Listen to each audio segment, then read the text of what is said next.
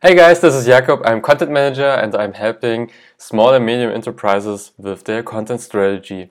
And in this episode, I want to speak about what to say in your videos or podcast. So this is something that I got from one of my coaching sessions. So one of the participants, she had an issue about what should I say in my video or my podcast? I'm just not sure. So that's the reason why I'm making this episode. So, two things. So, the first thing is you have to introduce yourself. So, say basically your name. So, say your name and what maybe you have a title, and that's the first thing. So, I say something like, "Hey, this is Jakob. I'm content manager." So, that's it basically, name and title, so that people get an idea of what I'm doing. And then in the second step, that's also important, I say something like, I help small and medium enterprises with their content strategy. So you can, that's something like a formula that you can use. I help X to achieve X, Y, Z.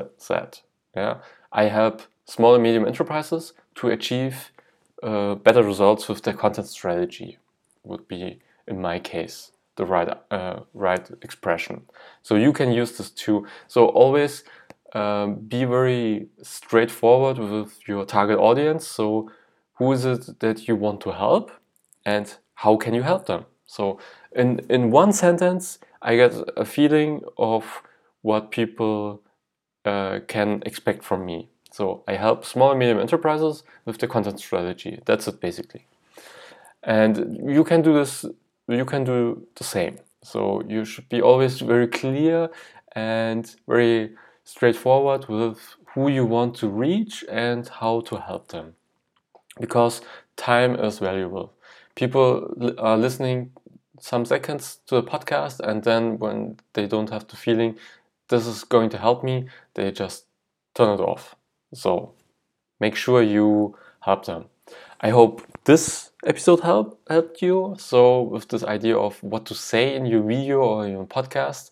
And if you need more support or more help, I have a free PDF that you can download. You can find them in the show notes. So feel free to download it. I give best practice and also some advice how to create your content strategy. I hope this serves. If you have any questions about content strategy, feel free to send it to me and I will answer your questions. See you on the next episode. Bye.